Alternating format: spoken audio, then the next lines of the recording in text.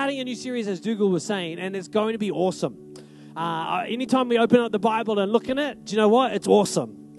Isn't it? And across these next, there's sort of 5 weeks, and there's 2 weeks that we're doing now. Then there's Mother's Day, then 2 more weeks of the series. What we really wanted to do is open up this idea, Exodus. And you should have got the little piece of paper, the calendar with the great piece of artwork on the front, and not awesome painting of just the sea, the Red Sea being broken open, and there's little Moses there with his staff. It's an awesome piece of artwork. But like Dougal was saying, Exodus isn't just a story that happened to the Israelites. The idea of Exodus is something that's so important for us in our journey following Jesus. It's actually so important in your life. You know, even if you're here today and you don't particularly follow Jesus or whatever, you're like, well, I like come to church or whatever. I want to suggest to you that this idea of Exodus is super important for you to get an understanding of how life works. And I think if you misunderstand the idea that actually sometimes you're in a bad place, if you misunderstand it, sometimes it's just a bad place, right? You can end up thinking, oh, I'm a bad person, or you can think the whole world is a bad place. But the reality is sometimes you're in a bad place. You're just in a bad space. It's a bad season, to use an oft-used Christian term, or it's a bad time, or or whatever, right? But it doesn't necessarily speak to who you are. It's just the circumstance around you. The problem is that most of us define ourselves by the circumstance around us, rather than we're bringing ourselves to the circumstance. So most of the time we live like this. Right? Most of the time we live like that. We look at everything around us and we allow that to define us, and we allow that to define who we are. We allow that to define our future. Everything around us speaks to us. Who are our family? Who are our friends? How much money do we have? What is our job? All of that, we draw it into ourselves and we let that be who we are. Where in reality, we're supposed to live like this. So do that with me. Okay, we're supposed to live from the point of view that we are something awesome. We are created, the Bible says that we're created in the image of God, and that from us, God wants to do something great in the world around us. I was thinking of a story that we could use to introduce this idea of Exodus, and there's no greater story probably told than this one from Wikipedia, which I'm about to read to you. Is that all right? This person is a hero of mine and has been a hero of mine for some time, probably since I very first heard of him. And his name is Lawn Chair Larry. You may have heard of Lawn Chair Larry Walters, or Lawrence Richard Walters. April 19, 1949 to October 6, 1993. Lawn Chair Larry was an American truck driver who took flight on July 2nd, 1982 in a homemade airship dubbed Inspiration One. There's a picture of him outside of his house, and that is just like a barbecue area chair that he's tied something to, right? The flying machine consisted of an ordinary patio chair with 45 helium-filled weather balloons attached to it. Walters rose to an altitude of over 15,000 feet. 4,600 meters, and he floated from his point of origin in San Pedro, California, into controlled airspace near Los Angeles International Airport. His flight was widely reported. Walters had often dreamed of flying, but was unable to become a pilot in the United States Air Force because of his poor eyesight. His first thought of using weather balloons to fly became at age 13 and 14 after seeing them hanging from the ceiling of a military surplus store. 20 years later, he decided to try it. His intention was to float over the Mojave Desert and then use a pellet gun to burst the balloons and gracefully float to the ground. In mid-1982, Walters and his girlfriend Carol Van Dusen purchased 45 8-foot weather balloons and obtained helium tanks from California Toy Time Balloons. They used a forged requisition from his employer, Film Fair Studios, saying the balloons were for a television commercial. Walters attached the balloons to his lawn chair, filled them with helium, put on a parachute, and strapped himself into the chair in the backyard of his home. He took his pellet gun, a CB radio, sandwiches, beer, and a camera. When his friends cut the cord that tied the lawn chair to his Jeep, Walter's own lawn chair rose rapidly to a height of 4,900 meters and was spotted by two commercial airliners. At first, he did not dare shoot any of the balloons, fearing that he might unbalance the load and cause himself to fall out.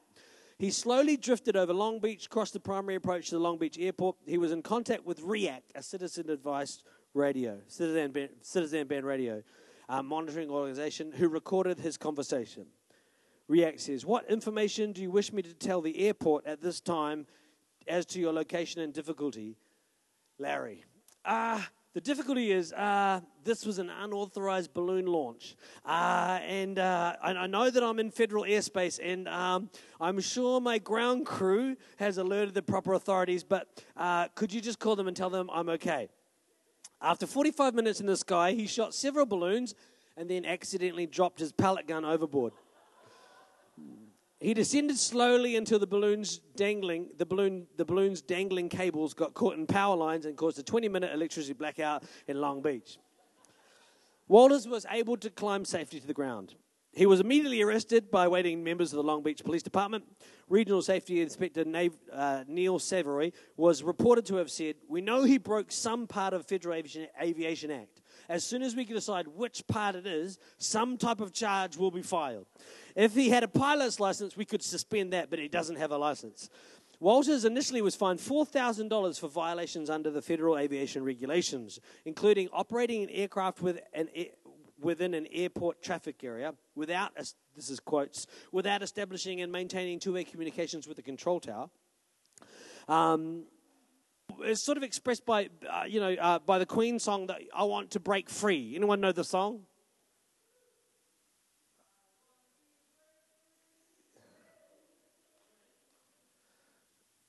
There we go. Cool. Duncan, could you turn the laptop around so that the aerial is pointing this way? Thank you. Awesome. Here's some examples of this sort of feeling. Anyone get that feeling on the open road where when you just get past, when you're leaving Wellington, when you finally get past Mana, and you get past that way station, and suddenly you're actually on the open road. Well, except it goes back down the speed limit. Back in the old days, you could go fast from there, but you get slowed down again. But that feeling of the open road. What about the last day of school? Can anyone remember the last day of school? Yeah, it's an awesome feeling. What about the very, very last day of school, the last day of sixth form, when you finally chuck it in? How many people remember that? Yeah, how many people went back for seventh form? Yeah, only people who had options in the first 15 went back for seventh form. Last day of school. What about when you have your first car? That's a serious, serious feeling of breaking free, of somehow the constraints that were your life, and now now I'm completely free. Oh, now I'm completely free. Oh, now I'm free of whatever constrained me. What about your first paycheck? What about this? How many people got their first pay packet? Remember getting your first pay packet? This is the good old days where you didn't get a paycheck, where you had to needlessly put it in the bank, but you got your pay in a small brown envelope that someone called Merrill had counted and put in there with your name written on it, and you'd take your little envelope and it would have notes, and in my case had coins as well. Like it would be sometimes notes and coins, right? And it was good because you could just go straight across the road to the shops and spend it all, right? What about owning your own home? That's a seriously good feeling. No more tenancy inspections, right? You don't have to clean your house every 3 months anymore. You can just let it go, right? That's a seriously good feeling, right? Nah, I'm not going to vacuum again. Paying off debt. What about skinny dipping? How do you know that that's a good feeling, right? But why? What's the fascination with skinny dipping? What's this fascination of I'm going to take off all my clothes? Right, and dive into the water, right? Now, if that might not be your thing, it's definitely not something I do on a regular basis. But the reality is this. There's something inside humans that says, we've got to break out. We've got to shake off these things that are holding us back. There's somehow this level of restriction and constraint that we've got to bust out of somehow, right? And so I think our life sometimes is this constant series of breaking out of one level of constraint only to find that there's always another level. Or making decisions that we think are going to move us into freedom, and this is the killer. We make these decisions that we're going to throw off the constraints, we're going to throw off the boundaries, we're going to move into a place of where I'm going to do whatever I want. How many know if you do whatever you want with your money, you'll get to the point where you can't do anything with money? If you do whatever you want in relationships, you're going to find that you have less and less freedom. Because the reality is we're trapped in a system that's bigger than our specific circumstances. Have a look at this. This is the story of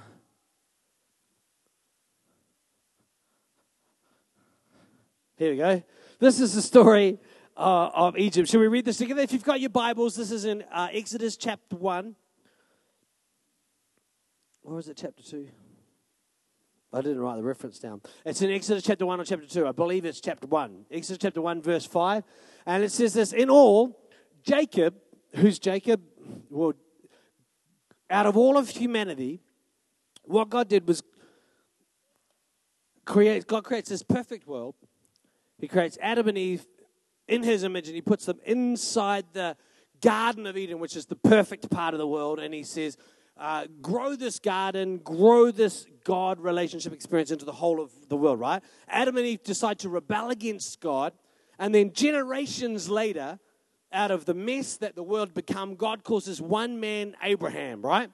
Abraham lived in Mesopotamia. God calls him out and says, come on, leave behind Mesopotamia and come out from your family and start a whole new group of people who God says, I'm going to use your family to reach the whole world, right? Jacob is Abraham's grandson, and then Jacob, as an old man, takes this whole family, 70 of them all together, the whole extended family. He's got 12 sons and all of their kids, and they all go down to Egypt to escape famine, right? So to escape a famine, they go to Egypt, all 70 descendants of Jacob, right? In time, it's just, by the way, It's 70 is a really important number in the Bible, but we won't talk about that. Anyway. In time, Joseph and all of his brothers died, ending the entire generation, but their descendants, the Israelites, had many children and grandchildren. In fact, they multiplied so greatly, they became extremely powerful and filled the land. Oh, man.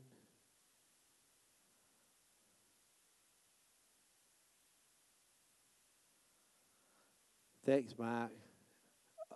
Eventually, did I skip too many then? Eventually, a new king came to power in Egypt who knew nothing about Joseph or what he'd done. He said to his people, look, the people of Israel now outnumber us and are stronger than we are. We must make a plan to keep them from growing even more. If we don't, and if war breaks out, they'll join with their enemies and they'll fight against us. Then they will escape from the country. Okay. If you jump to the next screen, the next slide. So the Egyptians made the Israelites their slaves. They appointed brutal slave drivers over them, hoping to wear them down with crushing labor. They forced them to build the cities of Pithom and Ramesses and supply centers for the king.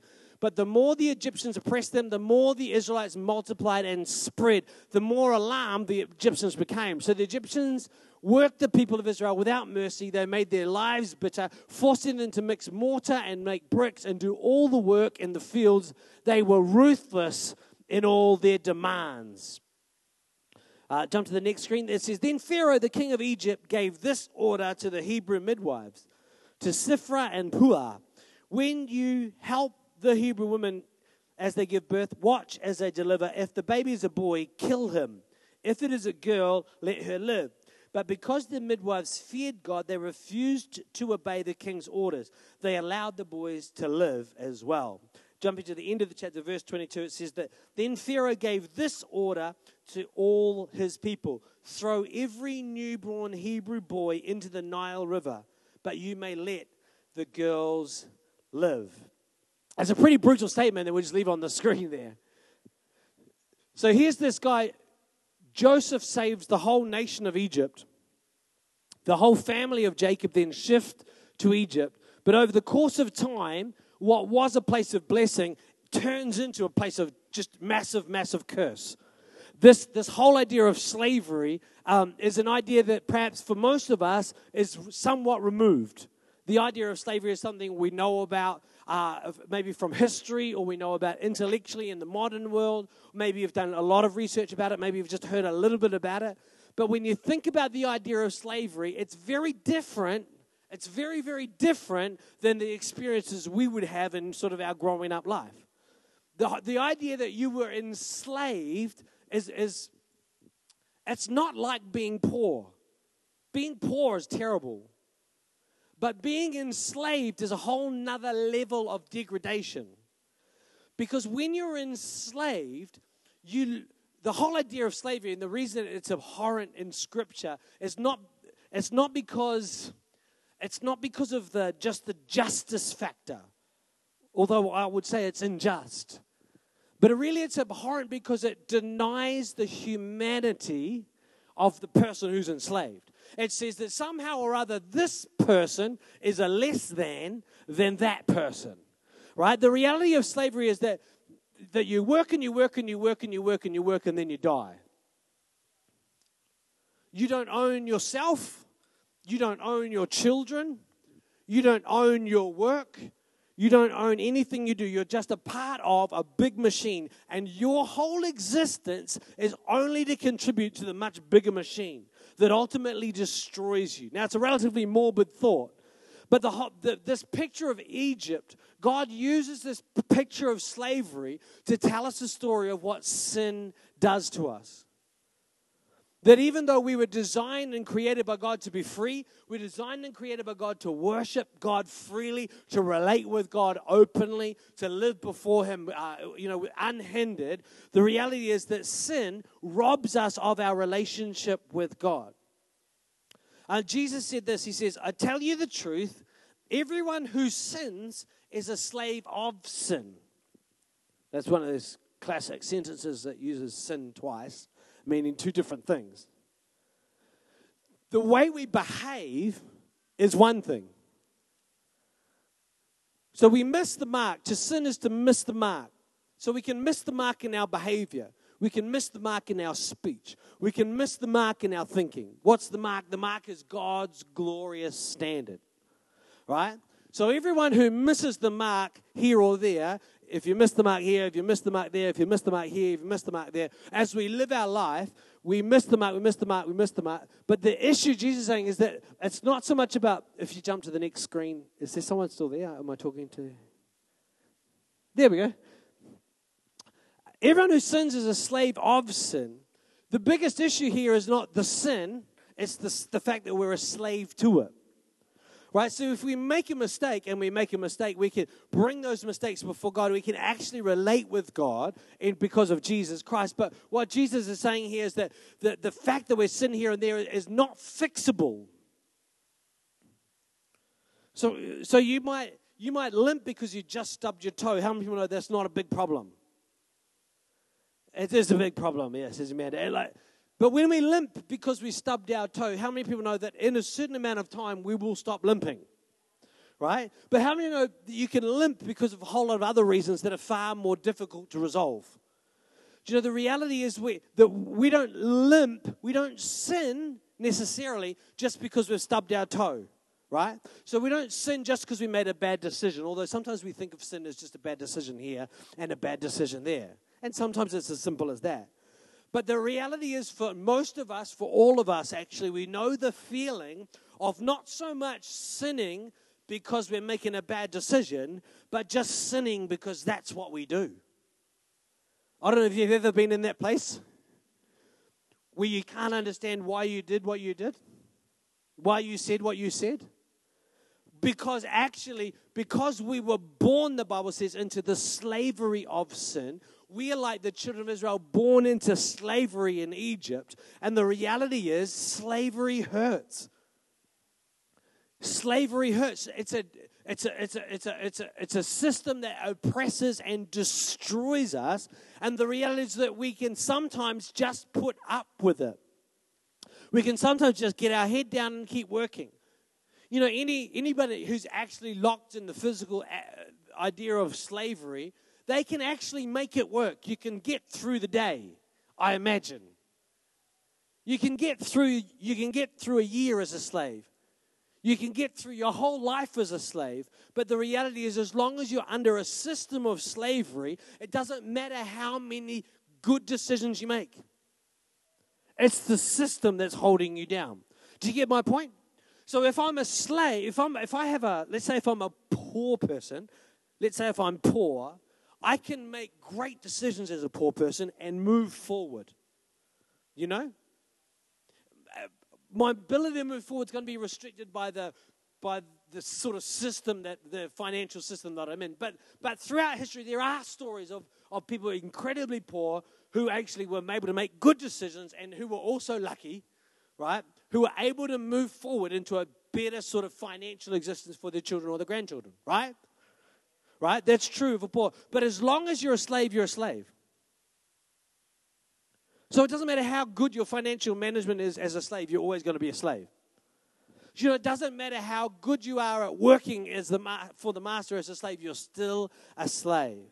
And they might treat you well, they might reward you, but you will never own your work, you will never own your future, you'll never own your children, you'll never own your heritage. Because slavery steals our identity first, it steals our heritage, and it steals our prosperity. If you think about it, for the Hebrew slaves, there's only one way to get ahead as a slave. There's only one way to move forward as a slave. If we're locked in a slavery system, the only way to move forward is if you get to be one of the slave masters. That's the best you can hope for, is that you get put in charge of some other slaves.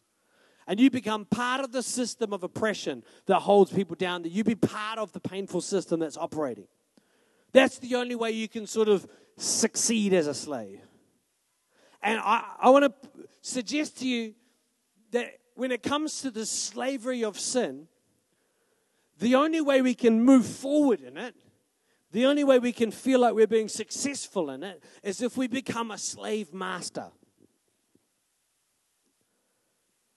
If we can become the sort of person who rises in the ranks of the other slaves, and we can be entrusted to keep the slaves in order, to keep the slaves working, to keep the slaves doing the right thing, right? There's no freedom for the slave master, but there's a sense of accomplishment. There's a sense of success. There's a sense of, well, I'm sort of, I'm doing okay. Maybe I get fed a little bit better. I'm the one doing the beating rather than being beaten. How do you know? If you get to choose, that's a better thing to be doing, right? But the reality is, the person who's the slave master is equally a victim of the whole system. They still don't have their true identity. They still don't have any heritage, and they still don't live with ultimate prosperity. Here's the deal. When we read the Bible, it's full of rules and regulations. Full of rules and regulations. Jam-packed with rules and regulations. 691 different laws, right? Do you know what? You can look at that system, and all of those laws, the Bible says, are all put in place and were worked out through the history of Israel so that we could see how sin works. 691 laws. Those laws are there to define sin for us so we could see how the system works, right? How many people have ever thought this about their relationship with Jesus? Well, Jesus, just tell me what to do and I'll do it. Just tell me what to do and I'll just do it.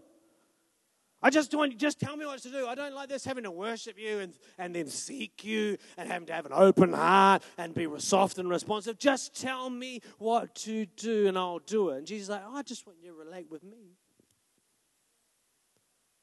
Because you know what? Jesus is not going to tell you what to do so you can do it, because he already told you what to do so that you could find out that you couldn't do it. The best thing you can hope for as a religious person is to become a slave master. And maybe you can see yourself in this. Maybe you don't sin as much as me.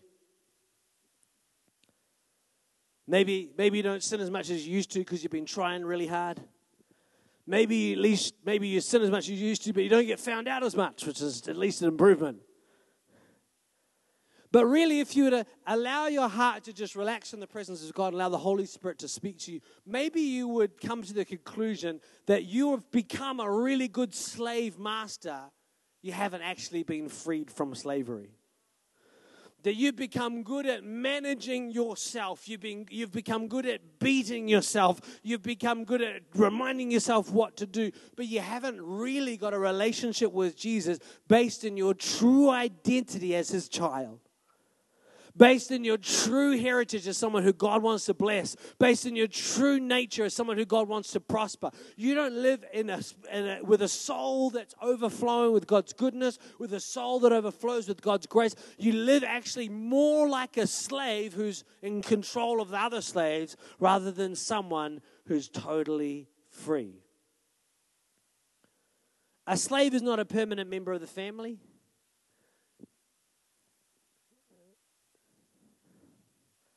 Has anyone got any sons? I think it uses the son. A son is part of the family forever. The reason it's got son there instead of a child is because in the culture of the day, the son inherited. Whereas we know that as a man or a woman, when we relate to God, we relate as his inheritors. How do you know you're still a slave? I think this tells me the whole story. If you've got children, I don't know, if you keep a lot of slaves, how many people keep a lot of slaves? Yeah, yes, Matt Gilbert and Duncan, of course, the only people who would put their hand up with such an inappropriate joke. We can imagine what it'd be like to have, slaves or employees. If you have a child, and you have a slave, how many people know that the slave will sometimes make mistakes and do the wrong thing? Yeah? And how many know that the children will sometimes make mistakes and do the wrong things? Yes? If you haven't had children yet, let me assure you, your children will be like you. So they will make mistakes and do the wrong thing, right? Now, if you have a slave who keeps making mistakes, right, or an employee who keeps making mistakes, assuming you don't work for the government. In a normal world, if you have an employee who keeps making mistakes, if you have an employee who keeps making mistakes, what do you do? What do you do for that employee? You release that employee to find work elsewhere where they can be truly successful, right? How many know what yeah? Right, and so for all of us as employees, we don't want to be the person who keeps making mistakes, right? So it's always important as an employee to make sure there's other people more incompetent than you on the state payroll, right? So that if anyone's drawing the attention of the oversight, it's somebody else, right? As a slave in our relationship with God, we know that if we keep making mistakes, there'll be a point where God's just like, okay, that's enough. We're going to release you. Because that's what, I guess if you're a slave owner, if you had a slave who kept making mistakes, who just couldn't get it right, you would sell that slave to somebody else, and they could be somebody else's problem. This is how you know you're still a slave, or at least you still have a slave mentality. You're still trapped. Maybe you've become a Christian, so you've come out of Egypt, you've escaped Egypt, but now you still operate and relate to God, just like the children of Israel did in the wilderness for 40 years. You still behave like a slave. Whereas when a son makes a mistake, do you know they're not, you don't get rid of your children when they make too many mistakes. If you do, you're called a dysfunctional parent. But actually, when we know that God is a God who loves us unendingly and enduringly, right?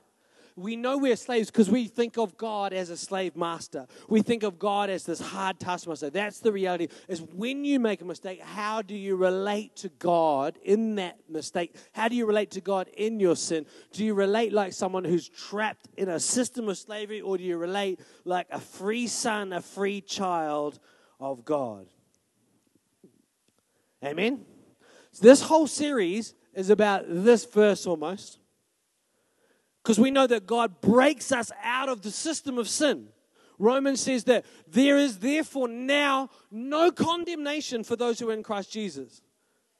Because we've been set free from the law of sin and death by the law of life in Christ Jesus, right? Those last two phrases are around the other way in the actual Bible. Okay? That's the truth. We've been broken out of Egypt. So we've crossed through the Red Sea.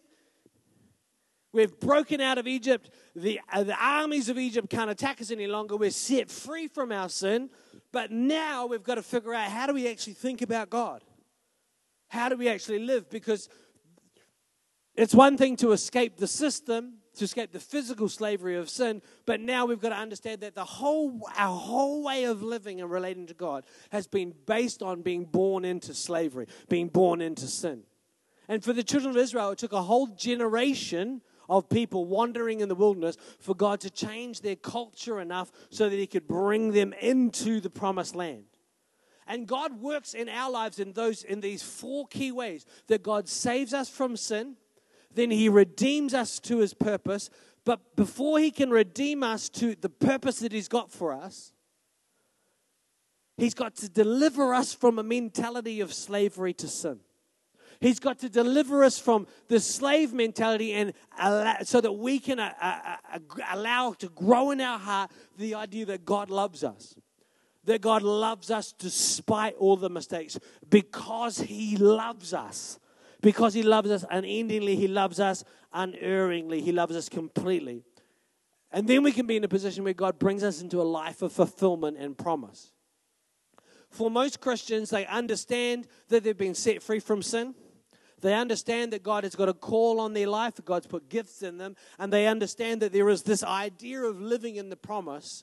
But for most of us, we get trapped in our thinking and in our way of relating to God as a slave that prevents us being delivered from Egypt. How do you know if you're still a slave of sin? Let's have a look at Titus in the next screen. This is from the Message Bible. It wasn't so long ago that we ourselves were stupid and stubborn, dupes of sin. We were ordered every which way by our glands. We're still slaves of sin when our body is making decisions for us, when our glands are making decisions for us. It doesn't say it in the Bible, but the next bit here says we're going around with a chip on our shoulder, hated and hating back. So that's our emotions are making the decisions for us. Maybe our body's not making decisions for us like it used to, but we still got the chip on our shoulder. And if someone hates us, we hate them back, right? When God, our kind and loving Savior, stepped in, He saved us from all that. It was all His doing. We had nothing to do with it. He gave us a good bath, and we came out of it new people. He washed us inside and out by the Holy Spirit. Our Savior Jesus poured out new life so generously. God's gift has restored our relationship with Him and given us back our lives. And there is more life to come, an eternity of life. You can count on this. It's a cool little picture of what life used to be like, but for some of us, what life is like. Our body's making decisions for us. Our emotions are making decisions for us. Our reactions are just our reactions. That's just who I am. I'm just being me. Well, the reality is God saved us from all of that, and He's brought us into this new life of hope. And that's what this series is about, is the fact that God breaks us out of Egypt. We can escape not just the slavery of sin, but we can, as God begins working in us, we can be redeemed to our original purpose in God. We can be set free. Amen? Last point, and before we close in prayer, in the last screen, you can't free yourself. John 8:36 carries on this scripture. It says, so, I wrote this in myself rather than copying and cutting and pasting, but, so of the Son, if the Son sets you free, you will be free indeed. So anyone who sins is a slave to sin. And a slave is not a permanent member of the family. But if Jesus Christ sets us free, then we're free indeed. How many people know the story of Moses? How did Moses go when he tried to set the people of Israel free?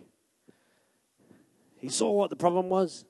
He saw an Egyptian beating a Hebrew, and so he killed the Egyptian. It was a largely unsuccessful rebellion. Moses fled into the wilderness. and he hid out there. Do you know, in our own attempts to free ourselves, do you know what we mainly do? We mainly kill other people and then hide out in the wilderness. So we have the choice of being a slave master. I'm just going to be the slave master of my life. I'm going to make sure I'm at church every Sunday. I'm going to pay my tithes. I'm going to stop swearing. I'm going to master myself. Or we can be like Moses. Come on, freedom! Let's kill somebody. Let's lash out and then let's hide out. Or we can say, no, it's actually Jesus, it's God who needs to set us free. Do you know, I didn't know if I wanted to say this or not, but our hero who we started with this morning, Larry, the lawn chair pilot, he didn't live long. And in fact, he died pretty tragically because of the hurts that he carried as a person. And I just think it's actually a metaphor. His life is metaphorical for human life. That we've got this desperate desire to be free. We've got the desperate desire to just relate with God in openness and relate with people with freedom, with grace and with gracious life, right? But the best we can manage is a lawn chair and balloons. And moments of elevation. But for Larry, really crashing down into reality, his life was something he couldn't bear to live. And you know, the reality this morning is I don't know where anybody's at. I know what my life is like. And I know that regularly I feel trapped, as the Apostle Paul said, trapped in this body of sin. We're locked up in circumstances and situations and locked up in ways of thinking and behaving that are controlling me. I know that even though I've responded to Jesus, He set me free from sin, I still find myself trapped in ways of thinking, ways of relating to God that are much more like a slave than like a son. And I know that on the journey God has me on, if He's going to redeem the gifts that He's put in my life, and if I'm going to fulfill the purpose He has for me, I've got to be prepared to keep coming back to Him and saying, oh, Jesus, I need you. Holy Spirit, I need your presence in my life. Father, I need your love. I need your forgiveness. I need your grace. I'm desperately dependent on your goodness, your grace, and your love. And I know that's your heart too. And I'm just praying that across the next 5 weeks that actually, maybe even during the week, taking some time to think about this idea. Maybe reading through the story of Exodus. If you're brave, reading through the book of Romans. And just saying, God, where am I locked up in sin and where are you wanting to set me free? Could we resist the desire to become the slave drivers of our religious existence? Could we resist the desire to just lash out and then hide? How do you lash out and hide? Oh, you break down, pray a lot, cry a lot. There's nothing wrong with that. Crying's really good. Recommend it actually. Do it as many times, once a week, have a good cry. But sometimes we I'll get someone to pray for me and I really need to, let's pray. And then we hide out. There's nothing wrong with what Moses did. Killing the Egyptian, good idea. Kill the Egyptian. But then he went and hid. Where sometimes we do that. We're respond to God in a moment, like at church or in a conference environment. And then the next minute, where's Moses? He's hiding out. Whereas God's calling us to relate with Him constantly. Saying, God, my heart is open. Keep working in my world. Amen? Why don't you close your eyes and bow your head just before as we pray. I don't know everybody here this morning, but anyway, at Equippers, what we love to do every Sunday gives people an opportunity to respond to Jesus. The reality is this, the whole world is ensnared by sin. You don't need to read too many newspapers to realize this. The system doesn't work. As long as there's humans involved, things seem to miss the mark. The reality is in your own life, try as you might, your life misses the mark. It misses the mark of what God intended. It misses the mark of what's best for people around you. It misses the mark of even what you want for your life. And this morning I was talking about the simple fact that unless the Son sets you free, unless Jesus sets you free, then you really can't find freedom. You really can't find what you're looking for unless you open your heart to Jesus and say, Jesus, I'm going to acknowledge you as my Savior, as my Lord, as my loving God. So this morning I'm going to give you an opportunity to pray a prayer acknowledging Jesus as your Savior. If you've not done that before, could I encourage you to do that this morning if you're ready? If you think, yeah, this is the decision I want to make. Perhaps you're here, maybe you've made the decision in the past, but this morning you really feel like it's the right thing for you to do, to recommit and to rededicate your life to Him. If that's you, you can raise your hand in a minute as well, and I'll include you in the prayer. I'm not going to get you out of your seat. I don't want anyone to be embarrassed, but I do want you to take the step of lifting your hand to say, yeah, that's me. This morning I want to commit my life to Jesus. I want to ask Him for forgiveness, and I want to ask Him to set me free. So if that's you, just while everyone else has got their heads bowed and their eyes closed, you could just shoot your hand up, give me a wave, and say, yeah, I wanted to make that decision this morning. I want to acknowledge Jesus as my Savior, acknowledge Him as my Lord. Once I've seen your hand, you can put it back down, and then we're going to pray. I haven't seen anybody's hand yet. But if you want to make this decision this morning, just encourage you. Why don't you lift your hand up, and then we'll pray. Awesome. I haven't seen anybody's hand, but can we stand together, church? Is that all right?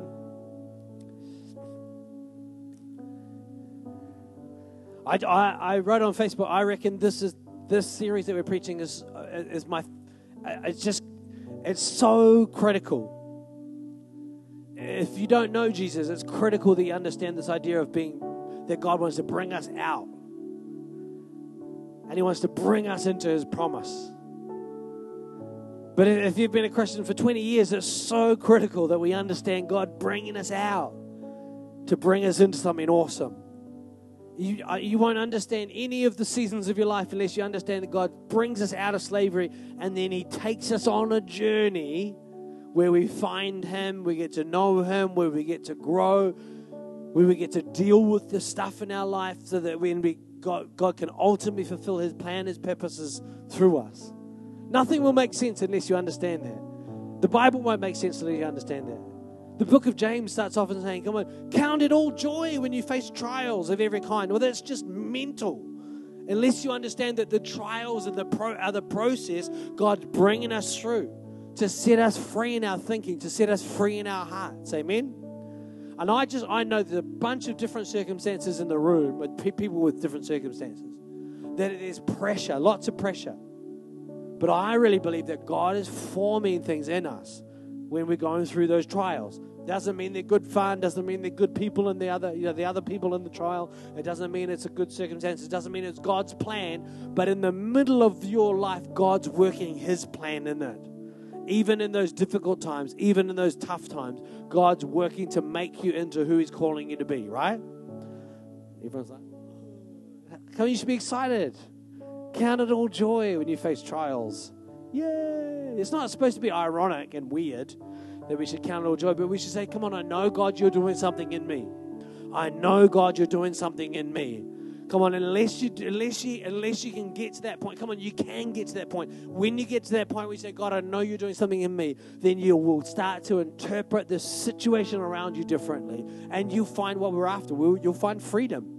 Even before the circumstance changes, you find freedom, you find peace when you understand that God is at work in it and around it and beyond it. Amen? Amen. Why don't you lift your hands? Let's begin to pray. Is that okay? Why don't you lift your voice in prayer wherever you're standing and just say, God, I want to open my heart to you. God, I want you to work in my world. God, we thank you for the reality, Lord God, that you, Jesus, you do set us free. You move us from darkness and into your light. You move us from, Lord God, in glorious procession. God, you lead us in triumph. And Lord God, right now, I just pray that you'd move right across this room. Lord, I pray that you, Holy Spirit, that you would locate us, Lord God, that you would help us to understand where we're at. the things that we're struggling with, the ways that we're thinking, Lord God, I pray that we'd have the wisdom of the Holy Spirit. Lord, I pray for every person in the room. Lord God, we just pray that your Holy Spirit would give us wisdom. Lord, that you'd help us to make decisions that bring us to freedom, that move us away from bondage, Lord God, that we'd be able to respond to you, Lord God. I pray right now across this room, Lord, we ask for a revelation of your Holy Spirit. Lord God, that across the next 5 weeks as we look at this series of Exodus, Lord God, I pray, God, that we would, Lord God, that you'd reveal to us the moments when we're thinking like a slave. Lord, you'd reveal to us those thought patterns that are holding us back. Lord, you reveal to us those attitudes, those emotions that are based on slavery. Lord God, and you'd reveal to us what it looks like for us to live free as your children, as sons and daughters, as inheritors of the kingdom, as people of promise, as people, Lord God, who live under the guarantee of your goodness, the guarantee of your blessing. We live under the guarantee of your grace. Lord God, we pray, Lord God, as a community, we would greater and more ably reflect your love, your grace, your goodness, your presence in our lives, we pray. In Jesus' mighty name. Everybody said, amen. Awesome. Yeah, everyone seems somber. Is that because we've been talking about slavery and death for far too long? Awesome. Hey, we're going to finish with a song.